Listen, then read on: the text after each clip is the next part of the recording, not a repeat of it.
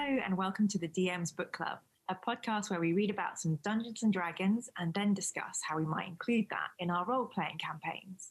So hi, I'm Mira, everybody. It's my first time hosting today, and I'm with the amazing Fiona from the very average Fiona. Is that better? I'm sure. I don't want to... What Am I Rolling podcast, who's going to be my guiding hand, as she's much more experienced at this kind of thing. How are you doing today, Fiona, in the realm of reality? You know what? I'm doing better for seeing you. I think we've got to that point now where it's nice just to chat to people about stuff that is not work related. I mean, in the darkest times, it's really lovely to kind of catch up with you and just talk about our hobby that we both love. Exactly. And especially to wake up on a Sunday morning, which is when we're doing this. I know that this will be like a really positive start to the day, talking about stuff, and then we can go on and have a really lovely Sunday. Today, we're talking about a topic that you've chosen as well. So could you introduce the topic of the day and tell us why you chose it? I will. So the topic I've chosen today, we've actually going back a little bit into the Monster Manual, and we're going to look at Dryads. Most people, I think, have come across Dryads when playing in their role-playing campaigns, because it's usually a tree-like creature that's very protective of the forest. And what I found really interesting is that there's not much in terms of D&D lore or like about them, because they are described as sort of fae spirits that have been binded to trees by the fae for falling in love with humans, which feels very Greek mythology, that sort of thing. And what I found really interesting is that they're always described as feminine forms. And I don't know if it's just me, but that idea of like being punished for falling in love with someone that you shouldn't, it always seems to be something for women. It's never men that get punished and get stuck in trees. Yes, yeah. If Zeus looks at the wrong person, they'd end up turned into a swan or a deer.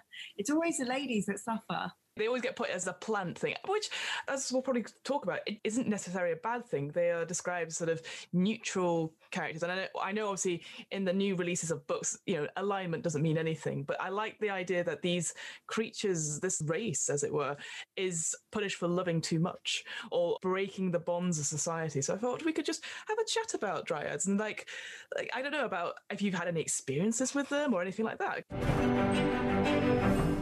For me, I've always come across them as they are protectors of the forest. They are one with nature, and they sort of fly at the first sign of violence to their trees, because obviously that's the sort of big part of them, is that they are bound to their trees, and they can go throughout the forest, but if something happens to their tree, then their own sort of physical form will sort of deplete and be destroyed if the tree is destroyed. So that sort of connection to something that is a physical thing that can be harmed, I feel that's quite a powerful, like an interesting sort of storytelling device. I mean, my relationship with Dryads takes me back to when I was 12 or 13, and I went to an all-girls school, and they realised I wasn't up to doing Latin. So they put me on to learning classics, which is fine because classics is just D&D, basically. With of gods and magic can happen. And there is an early... I have looked this up. This is not from my memory. There's a 3rd century Greek work called the Diphonophosophistoi. That's how I would pronounce it. So yeah. Within that, you get these descriptions of the Dryads, and one of the things that I looked up this morning was something called the Hamadryads, which was 8 Dryad daughters of the forest spirit Oxylos. And Oxylos's name means of the forest. And the 8 nymphs each presided over a specific type of tree, which I just thought was so magical. Oh, that's cute. Yeah, so cute, so cute. So Aegiros was the one who had black poplar. Ampelos had the vine, including the wild grape. Carrier was a nut tree, and, and so on and so forth. So it's been this really lovely kind of tied back. As you were saying, they're tied to their trees. So I just thought that was really lovely that you could have a specific Dryad for a specific tree. Going back to what we said in the previous episode when you were co-hosting, that idea of like adding more flavour to stuff, because again, the picture in the D&D Monster Manual is very beautiful of Dryads. Again, very leafy hair, bark-like skin, the greens and golds and stuff. I love the idea, like tying it to specific trees, actually sort of describing that. So like obviously an elm tree is very different to an oak tree. Having that texture of the hair and stuff like that, describing that would be so cool. Add that flavor to it. You've even, like, you sprouted an idea in me. I've just twigged. Sprouted and twig. Wow. Branch out together. But like you could even like have a campaign where if you assist a certain type of the dryads of the cherry trees, how are the dryads of the hazelnut trees going to feel about that? And could be a whole kind of subclass kind of thing going on. The other thing I wanted to talk about today was poetry, if we may. Go for it. Okay, because for me, when I was little, poetry again was a really magical place. So in real life, you know, you'd have your books by Enid Blyton and The Magic Faraway Tree and stuff. And we had poetry from my gran and my dad. And there are a ton of like really famous poets who love nature, and the dryad comes up time and time again. So Walt Whitman, who famously, you know, naturific, has a beautiful poem that mentions them. And interestingly, Aleister Crowley, you know, kind of dark spirit of England, has one. He has this poem about a wizard's walk and the dryads that you come across. Shall I spout a bit of... I'm waiting for you to perform in a way, but please do. Yes, again, that idea of someone walking and having sort of like almost like Narnia-esque, that sort of like the trees changing and stuff around you. Yeah. So Aleister Crowley's poem, The Wizard Way, and obviously Aleister Crowley, you know, kind of almost a very sinister type character. So he's describing this, imagining, I guess, this walk of like a magical creature or something. So look at the levers, fern frail fronds of fantastic diamonds glimmering with ethereal azure in each exquisite embrasure. Sorry, bad speaking. Same, so don't worry. On the shaft the letters laced, as if dryads lunar chased, with the satires were embraced. Spell the secret of the key, sic Perveneus, and he went his wizard way into weaving dreams of things beyond believing. So a little bit of like getting the dryads and the satyrs together. The little bit of lore that I found out about them is that dryads work with other sylvan creatures, so unicorns and satyrs and treants as the other ones, so ents in general. We'll go back to Peter Jackson hammering on the door asking us for money. But yeah, that idea that, again, it's been a long time since I've walked in a forest, but there is definitely something magical about going deep into a forest and looking up and having the canopy sort of with light spilling through. It does feel like you've gone to another place. And obviously with the Feywild as well, it's described as this sort of magical place, which when you enter or when you leave, you're not entirely sure if you were ever there. And I just, again, that's why I feel with dryads is that you only glimpse them. Like, it's like that sort of thing where they will be seen if they want to be seen. And one of the other things going on to them, they are curious creatures. If they're struck by someone who's beautiful to them, they will go investigate and then might try and draw them back and charm them so that they will stay with them. And I just thought, oh, wow, that's sort of that idea of being so curious that you're like, I want this. It's a bit like a Little Mermaid in a way, like Ariel, I always thought. And being of different worlds. And I think there is something magical about the thought that, you know, we have a very fleeting life as humans. And then these trees, you know, they can stand for hundreds and hundreds of years. They've seen, you know, humans come and go.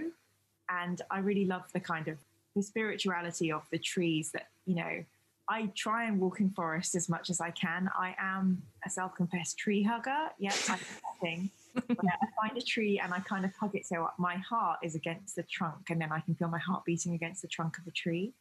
I can't explain it like in words, you know, how that experience kind of lifts me, but it just feels like very close to nature and just embracing part of the woodland, which kind of gives you so much solace and serenity when you walk through it. I love the idea that there are these guardians of the trees. And I think it's extremely, considering like the kind of world we're living in now, and so much of younger generations really want the world to be motivated to look after our environment, have these creatures. And I think quite often in literature and certainly fantasy realms, if you attack the dryads' trees, then they're going to come after you, you know, and that whole kind of class of like, you know, I love that in D&D we have whole realms that, I mean, I suppose, you know, you could unfairly call them the hippy-dippy kind of realms, but, you know, you have druids, you have rangers, you know, who are very much aligned to nature and powered by nature. Mm-hmm. You know, you have a natural magic, but also that you have creatures that will defend nature. And even, I guess, the elves, you know, we were talking about elven cuisine being very, very vegetarian, you know. Mm. So I just really love how, I mean, I guess we see it through the lens now of like living in industrial, built up, polluted earth. And classes like, you know, rangers and druids are very protective of the planet. And then I love that, you know, we have this whole kind of monsters that are things like unicorns and dryads that represent that. You do get those stereotypes, the hippy dippy stuff. There's always stereotypes that are negative, but they always come to the forefront. But I think with dryads, from the brief bit it talks about them, you can make it so that there's another side to them. So you have Uncaged. I don't know if you've heard of those series of adventure modules that's come out. So in the last year or two, there was a big community effort to do more adventures which featured female or female presenting monsters, but in a different light. And they're called the Uncaged anthology. And actually our mutual friend, Chloe, wrote one of the adventures for it. And that particular adventure is called The Night's Watch. It's incredibly straightforward. You are part of this little town. There's a creature that attacks one of the guards in the night, and you are asked to go find out what it is. And what it turns out to be, big spoiler, by the way, is that this town guard has found out that there is a dryad living in the woods. And the tree is a beautiful, multicolored, almost like rainbow type tree. And they think there's something magical about it, and that they want to capture this creature and sell it for a big price because there is a monster hunter in town. But this dryad is in a relationship with a harpy, and anything that attacks the tree, this harpy comes down and hurts them. So now on the second night, they're going to go out and find some, but they're trying to keep it a secret from the head warden and from you, the adventurers. And again, it's just seeing that different side of it. It sounds like, oh, well, this creature has attacked one of the guards. We have to go and find it because it could really hurt the rest of the town. And actually, these creatures just want to be left alone. To be in their relationship in this beautiful tree. And so, yeah, I highly recommend looking at all the Uncaged anthology, but certainly it's like promoting your friends, but like Chloe's Adventure of the Night's Watch. When I played that through as a playtester, it was really cool to have it suddenly to have that realization like, oh, we're the bad guys. So if you were going to play a dryad, say, either as a DM or you were going to make a character that was a dryad, how do you think a dryad would sound? What kind of voice acting would you do? Whoa! Oh, this is great. I get to talk about me. No, I have played a dryad once or twice before. There was tell us the story of your dryads. Again, it was one of those things, again, on D&D Beyond, every week or so there is like the encounter of the week that is written by people. And there was an example called The Last Unicorn or something like that, which again, I'm sure you would have loved, Mira. It was a puzzle. And the idea is that this unicorn had accidentally drunk from the stream and was dying. And you had to solve the puzzle in enough time, otherwise it would die and then come back as a nightmare. One of those, yeah, I know. And suddenly Mira's like, no, they can't die. But I changed it because it's a little puzzle that you can put in anywhere. So I put it into this. I created like a Christmas one shot for our friends at Power Word Roll. So with Naomi, I had this idea of a conservatory where everything was dying, and a dryad was in there, like a dryad sort of gardener and stuff. But they too, their tree had been drinking from this well or this fountain or something, which had the problematic like potion in or whatever it was, and coming to it, I, again, maybe stereotypically, was a bit floaty, I think. It was just like sort of like really elongating stuff, taking time and being sort of otherworldly. I think I based it on, I imagined like a jellyfish, you know, and sort of suspended in it, and sort of the way the hair was, I described it as sort of like it was sort of up and sort of floating a little bit, or taking its time to sort of gently go back into place. We get a sample? A sample, of course. I'm just trying to think what she said now. That's the thing. She was quite breathy as well. She was dying. So she was smart, like, you must see what it's like in the fountain. Is stuff like that. I wish I had the puzzle right in front of me to tell you. But I think now, though, because again, reading it through and finding out, because again, we've talked about this a lot nowadays, that love is just love. You can love whoever you want. That idea that you are being punished for loving something you shouldn't, or somebody you shouldn't, feels very against what a lot of people are saying. So that's why I'm thinking to myself, well, would these fey creatures be angry at being trapped in the trees? Or what they're doing is they think is I don't know. It was just something I thought, like, some other being said, no, this is not right. You're being punished. You're now going to be punished for it. And again, that idea that it's very feminine or feminine presenting. So I think in future, what I might do is try and have a whole range of different diverse casts of dryads. So you know what you were talking about before about having like the cherry tree dryads versus the chestnut tree dryads. They would be not only look very different, but I think they would be different genders or different presenting stuff, and almost make it sort of like maybe develop its own cultures, so that like as humans have obviously different cultures and different ethnicities. I think I do the same for the dryads. So it's not always the feminine form that longs to be with the very beautiful stranger who's probably a man and then charms them. And they're like, no, we should kill them because they're charming you, that sort of thing. I get away from that and try and make it more of a society, I guess. Yeah, that sounds like fun. I was reading a Terry Pratchett book. I mean, it must have been the last few days. And he uses a word, susurration. And I think he's describing like the wind through the trees or something. And it means whispering or rustling, the susurration of the river. And I just imagine the voice that you did, very kind of breathy and whispering, because the trees would be like shimmering. So thank you so much for doing it.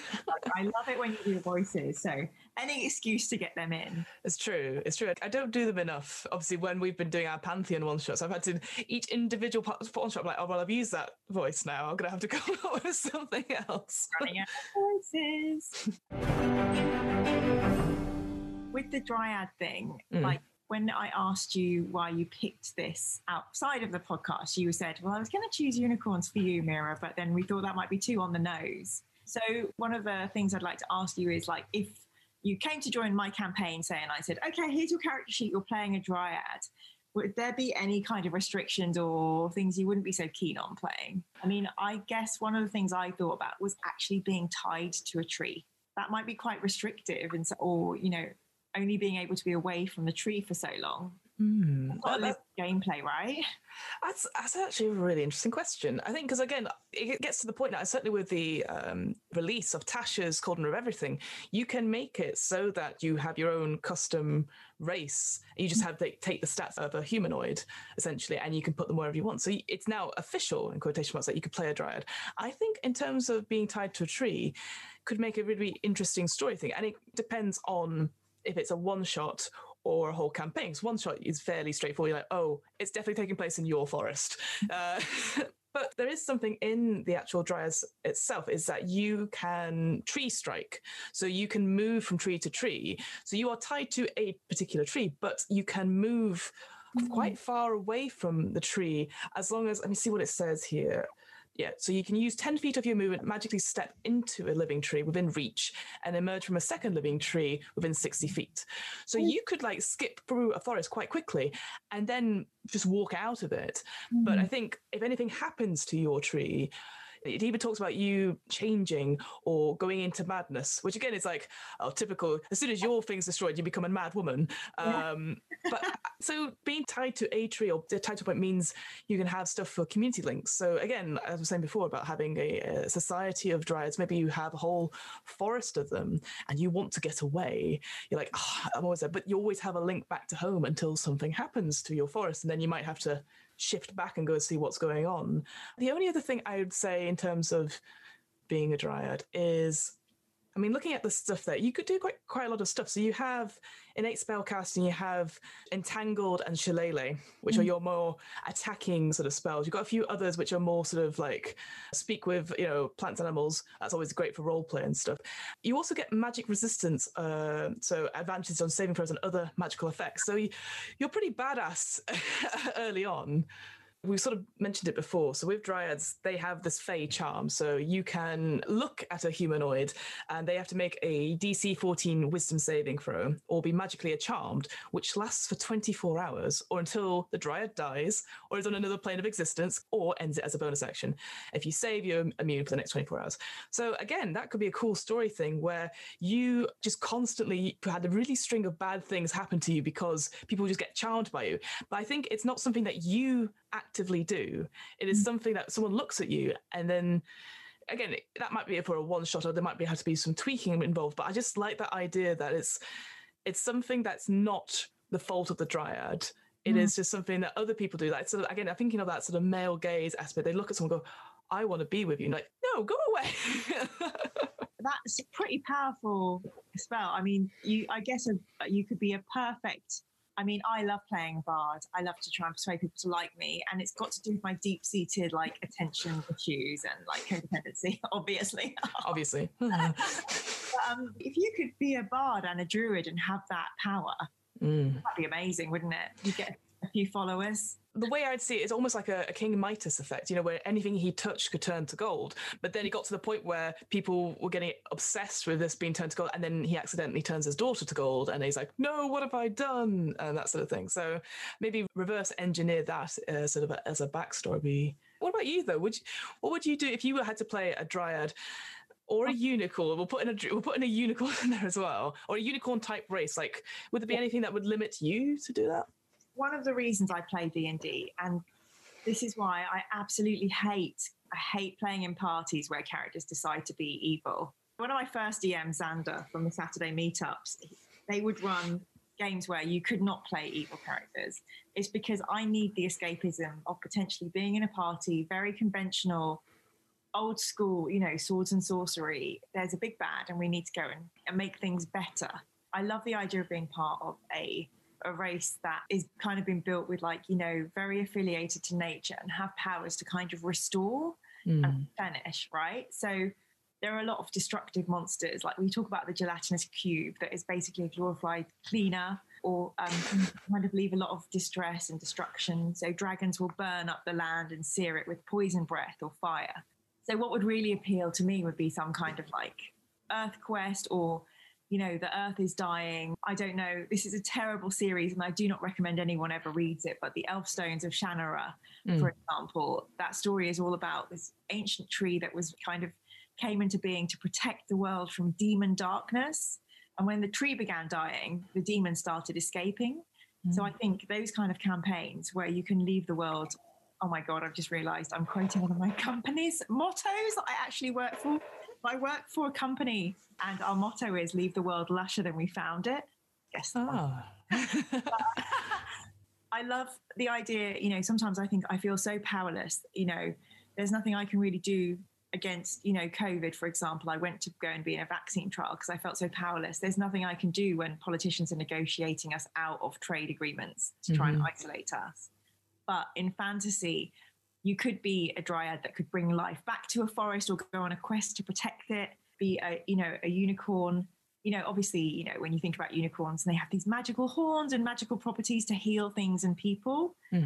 I think the restrictions would be when you play characters like that, they can tend to become very worthy.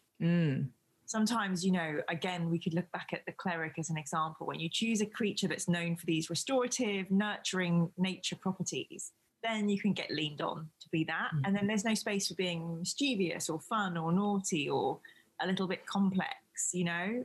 I mean, quite often I try and play characters that genuinely are naive. So I don't ever have to play cynical or world weary because we have enough of that in real life. I had this in improv quite recently, actually. We talked about playing bad or the villains of a scene. And people get worried because they're saying, well, this is not who I am. Everyone's really nice in improv. And you're like, yes, we know. But obviously to have some sort of difference of opinion, maybe you have to be harsher or you have to take a stand of something that you wouldn't agree with. I think for me, definitely in role-playing games, and I've said this before on this podcast, is that I feel really bad when I make a bad decision in like a Telltale game or Dragon Age. There was one time where one of your potential allies early on in the Dragon Age game, they're in a cage, they're being court-martialed or something like that, and I'm like, okay, I'll be back for you, I just need to do this one thing. I go do the one thing, and of course that triggers the village being overrun. And then I felt so guilty that I stopped playing. People can play whatever they want, but I think nowadays with the talk of alignment, it's making sure why you're playing is, I don't know, it's for the right reasons and that everyone's okay with it. Like if you think of, we talked a little bit about yesterday, Ravenloft. Ravenloft is basically Dracula. It is a very dark, grim, dark setting where bad things happen to people who it's out of their control. The idea is that you are fighting against the dark. You've gone to this demiplane, and the only way out of it is to defeat the big bad is to defeat Strahd. But what's interesting is that it talks about if some of the characters are evil, and Strahd sees this and can sense there it's evil in the characters and will offer them for them to join him. The problem is, though, that Strahd is very egotistical and thinks no one can replace him. So if he thinks they would replace him, he will destroy them even worse than he would do normal good people. But it's that idea of just challenging the players, saying, okay, you're playing evil, well, you get this big offer to betray the rest of your party. Game recognizes game. But going back to what you were saying about like how you'd play them, I guess, is with that naivety or something like that. I think it's okay to have a world-weary Dryad. Oh, that's Dryad. Yeah, like maybe like I can't remember what they're called now, but you imagine in is it Pocahontas, you have the woman in the tree, like the willow. I can just imagine like a slightly older Dryad who's, that's the other thing as well, they're always seen as very youthful. Maybe we just want some older Dryads. Like he's just like, oh, for God's sake. Oh yeah, that we're like, yeah, what now? Heroes since you were this knee-high, funny. I like the idea that they've had to come along because they just don't trust these adventurers. Like, I need to make sure you are doing the right thing. How lovely to have like an older Dryad. They did get successfully woo a human. So the human builds a house with the tree in the garden. Morning, dear. Here's your cup of tea. You know, you're opening my mind. Was there anything about Dryads for you that you're like, oh God, no, I wouldn't do that or anything like that yourself? Yeah, I mean, I guess my feeling would just be I would not want to be tied to a tree because invariably, you know, adventures happen far away. And do you remember there are fairy tales where there's a big bad and their heart is like hidden in a chest on an island in a duck egg? So almost having that vulnerability of like, you know, your essential focus if you were away from your tree and someone attacked it. Like how scary is that? Like so I think I would really, as a player, I would be very anxious the whole time. Like, how can I keep my tree safe? How will I be able to protect this? It would probably make me think twice about, well, first you'd have to trust someone to protect your tree or find a spell or something in order to let you leave your tree. Yeah, so that would stress me the F out. And like, I guess it would take a little bit of my agency away. Although you did mention potentially you could make the game so it didn't have to be part of that. You can think about, like, say, in Guardians of the Galaxy, obviously in the first one where Groot sacrifices themselves, but then there's a little bit of Groot left, so it starts to grow again. So you can always take a cutting and take it with you. You know, if you were an acorn tree, then you could take an acorn with you, and that represented your tree. Maybe diminish your powers. And the other thing, again, thinking about like being the children of a Dryad and a human, you're not necessarily, you're bonded to your kin perhaps, but not necessarily to a physical tree. Yeah, I agree. I think some people would find it like limiting. I'd like it as a backstory element, I think, but I agree. Like, you don't want to be constantly, oh, but what about home? I'm going to check in, you know, like, I think I would beef it up with a few more spells, perhaps more obviously flavorful spells that are protective, I think, because again, a lot of them are sort of speak with animals, druid craft, all that sort of thing, which again, I think, like you were saying before, it leans into that stereotype of like, oh, we're all just going to sit around and we're going to like have the solstice or something like that. But I think having stuff like you've got entangled and stuff, anything like thorn whip or something like that, like I'm thinking like proper like Pokemon sort of Venusaur types of Razor Leaf, like, yeah, that sort of thing. That would be quite cool. And then I was just thinking about the other types. I don't know if D&D have just picked on Dryads, but you also have, like, in the world of classics, you have Dryads, you have Naiads, you have Nymphs, you have Satyrs, and they're all very much tied to or based around nature, so trees or rivers. But you also get to play in D&D, and I was thinking, how similar are these? You can play elementals. So how does that tie in and relate to, so you can be a water elemental, right? Or a fire elemental. Is that kind of like a similar thing? I don't know if you're an elemental, are you a magical creature? Are you a creature brought of nature? How does that all work? Are you talking about, is it Gensai they're called? Yes. Yeah. No, I don't know either. I've never really looked at them in much detail. No, I've only seen them played once or twice on stream, but I actually don't know much about the backstory. I assume it is similar to an extent, because they are more, from what I understand, they are obviously magic infused sort of spirits with, like, they can, water. So I, again, feel like it's very much like Avatar, you know, so the airbender and stuff. So having something that is directly nature related, I don't think there is anything like that. That would be really cool, actually, to make it as that kind of spirit and set it in stone as much as against IR. Definitely, that'd be really cool, actually. There is a big old stock of like, you know, like there's been so many heroes through the ages that like if you were really into nature, you could pick from so many different classes and races now. So you both need to look into these genocide and see how natural they are and how magical they are. Is there any like recommendations you would have of like looking up Dryads? Obviously, you talked about classics and you obviously did your poetry and stuff. But is there anything like any books or anything like that, or TV shows you're like, oh, this is pure Dryad stuff? I don't know. My favourite website is called Poetry Soup. It's really, really cool because like you can find a poem for any occasion. Mm-hmm. And if you're like into like, you know, meditation or just chilling out, like part of meditation can be finding a poem to be uplifting. And if you look up Dryads within poetry, there are so many Dryad poems. But the beautiful thing about these poems is, and so often, you know, these famous poems, classicists, were really inspired by nature. And, you know, you can imagine them doing these readings to like more urban, you know, urbane city society types. And they were really lauded for bringing nature in. So if you're going to go hunting down Dryad poems, go to Poetry Soup.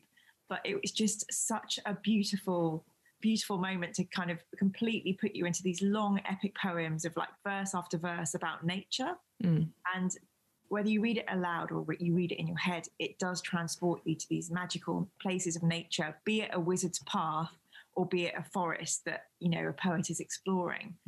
So if you're looking at like a D&D campaign and you know there's going to become some kind of nature, spiritual landy thing coming up, how nice might it be to find like a verse or of a poem or to read it to your players as they're kind of getting ready to immerse them into the campaign? If you're looking for something forbidding or scary, you can find poems, you know, with just by Googling like dark, deep poetry, which will give you some really kind of sinister phrases to kind of switch in and out of moods. So that's my kind of recommendation with the Dryads.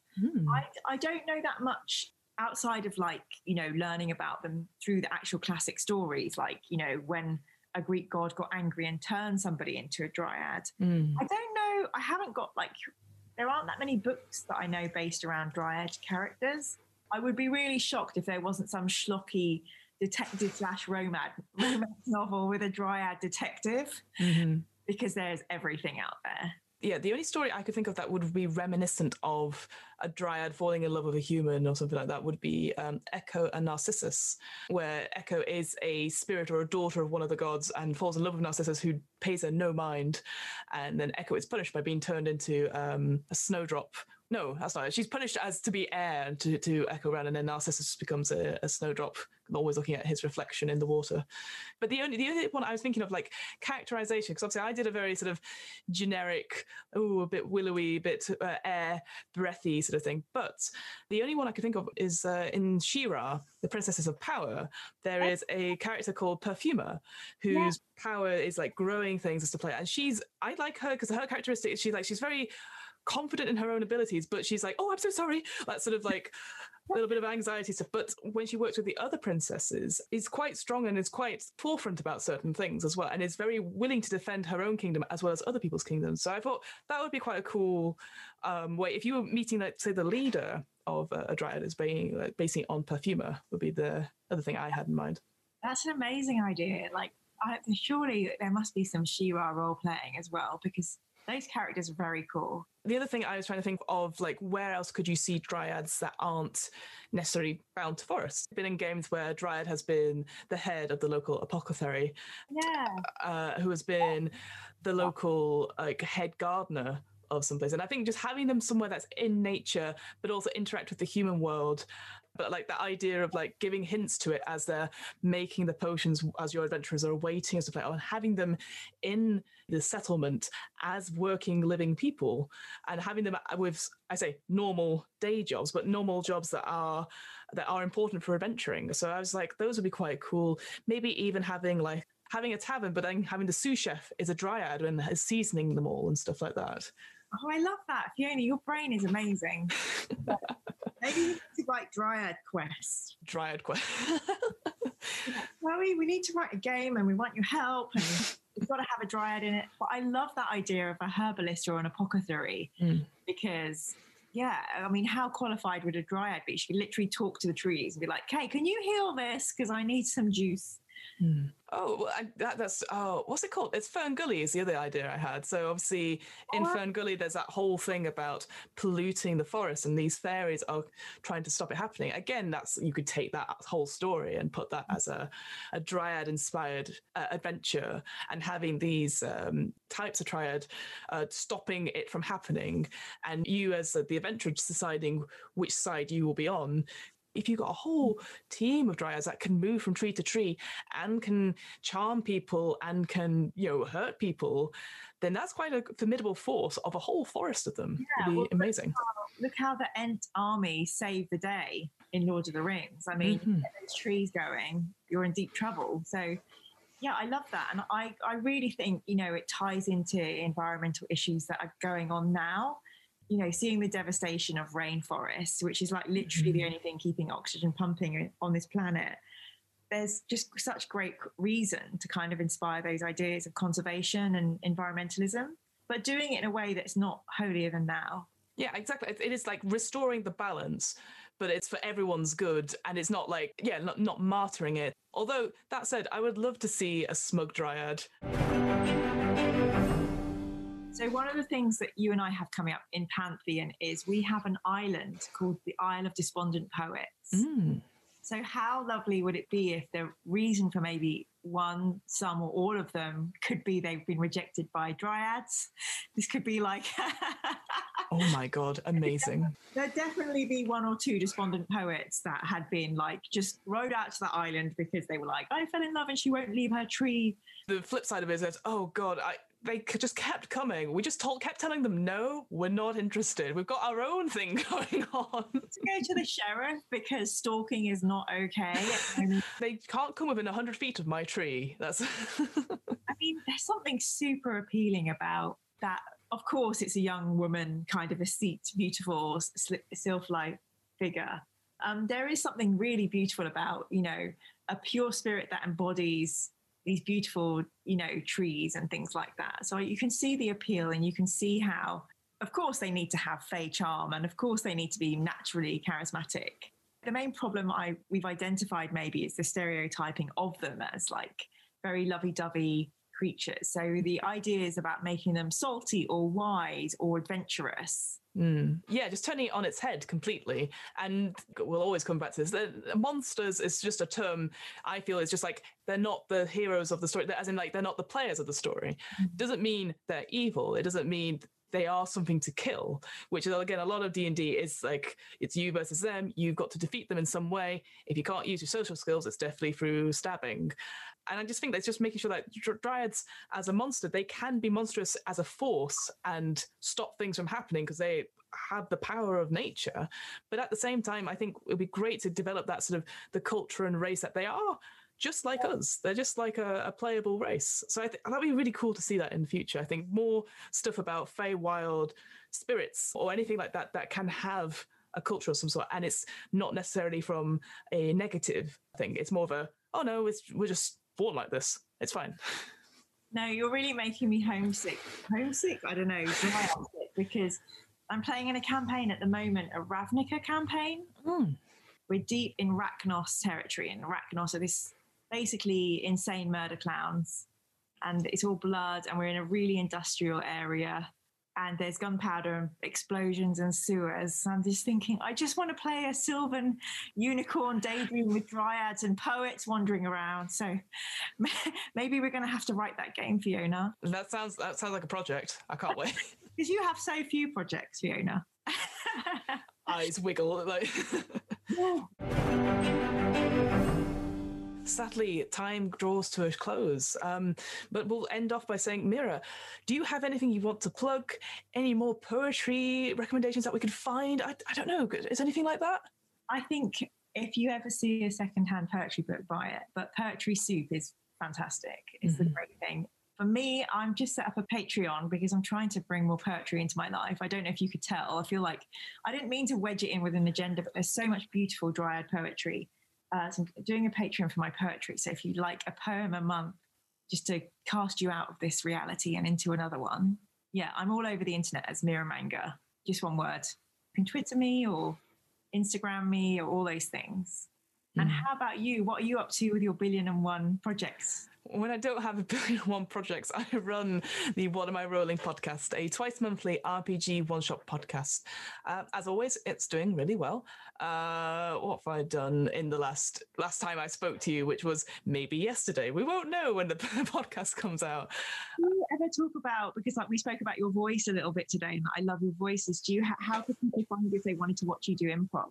So I'm not doing any improv just now. I probably will be doing a lot more when this episode comes out, to be fair. But I decided to play a show called Extreme Improv. It's a lot of short form games, so a lot of like silly challenging games like questions only, where you just always ask questions, or one syllable questions only, where each word you say is one syllable, which is awful, because obviously as both wordsmiths that we are, we love doing describing and convoluting syllables, so I'm really bad at that game. But one of the other games I used to play, it's changed a little bit now, is Revenge of the Werewolf, which is essentially a social deduction game where one player is the werewolf and everyone else has to work out who it is. But I'm actually doing a few more improv courses. I'm hoping one of my New Year's resolutions is to direct my own improv show, so I'm sure I'll be plugging all that when it comes out. And yeah, pretty much me. And of course, I keep forgetting that obviously we'll have our own thing coming up as well with Pantheon. Yes, Pantheon, where there are 5 of us, and each one of us are going to take turns to DM over 20 levels. Well, hopefully we all survive that long. But yeah, there's me and Fiona and 3 of our friends, Matt, Dee, and John, and we're going to be coming together.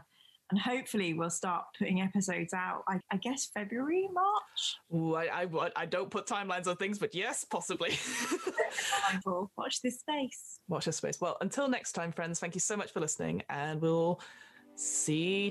I don't know how to end these podcasts here. I think you'll understand this, but thank you so much for listening. Okay, bye for now. Bye.